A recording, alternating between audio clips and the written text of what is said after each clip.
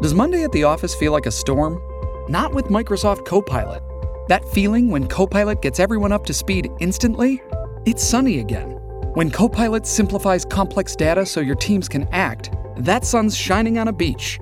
And when Copilot uncovers hidden insights, you're on that beach with your people, and you find buried treasure.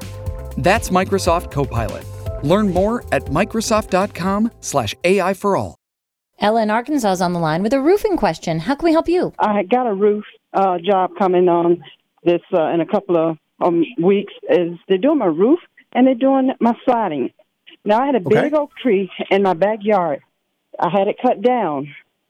But in the meantime, since it was there so many years, it left mold, the green stuff growing on my shingles, right?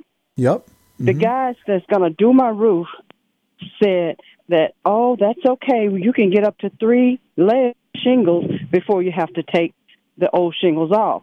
And I say, well, mold strikes a negative vibe in me because my husband and I have allergies. Would that affect us? They say they're going to put the new roof over the old roof and the mold. I told him, no, that's not going to happen. He said, well, what we'll do, we'll spray it with bleach, the mold, and we'll rake it, and then we'll just cover it with the new roofing.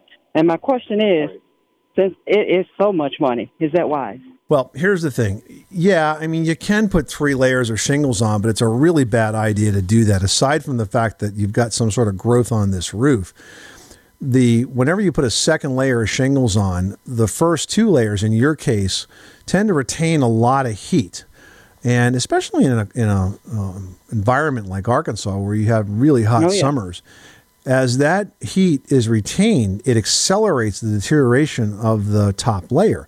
So in my experience, if you had a roof that typically would last 20 years, you put a layer or 2 of shingles underneath, you're going to have it last more like 13 to 15 years. I've seen it cut a quarter to a third of the life off by doing that. So it's always smart to remove old layers. They're probably trying to avoid it because it's expensive to remove old layers. They got to pull it off and then got to get rid of it. But it absolutely is the best way to do a roof replacement. And if you're planning on being in that house for most of the life of the roof, it's well worth it. Now, in terms of the moss or the mold or the mildew or whatever is on there, there are many, many things that can grow on a roof depending on the environmental conditions. And it's not always mold, although people tend to call it that. There's a product called Spray and Forget that we have a lot of experience with. And you spray it on the roofing surface, and it tends to smother all of those biological growths and stops them from coming back. It will kill what's there. It will naturally just die off and go away. And then there's a bit of a residual effect to it that stays on there.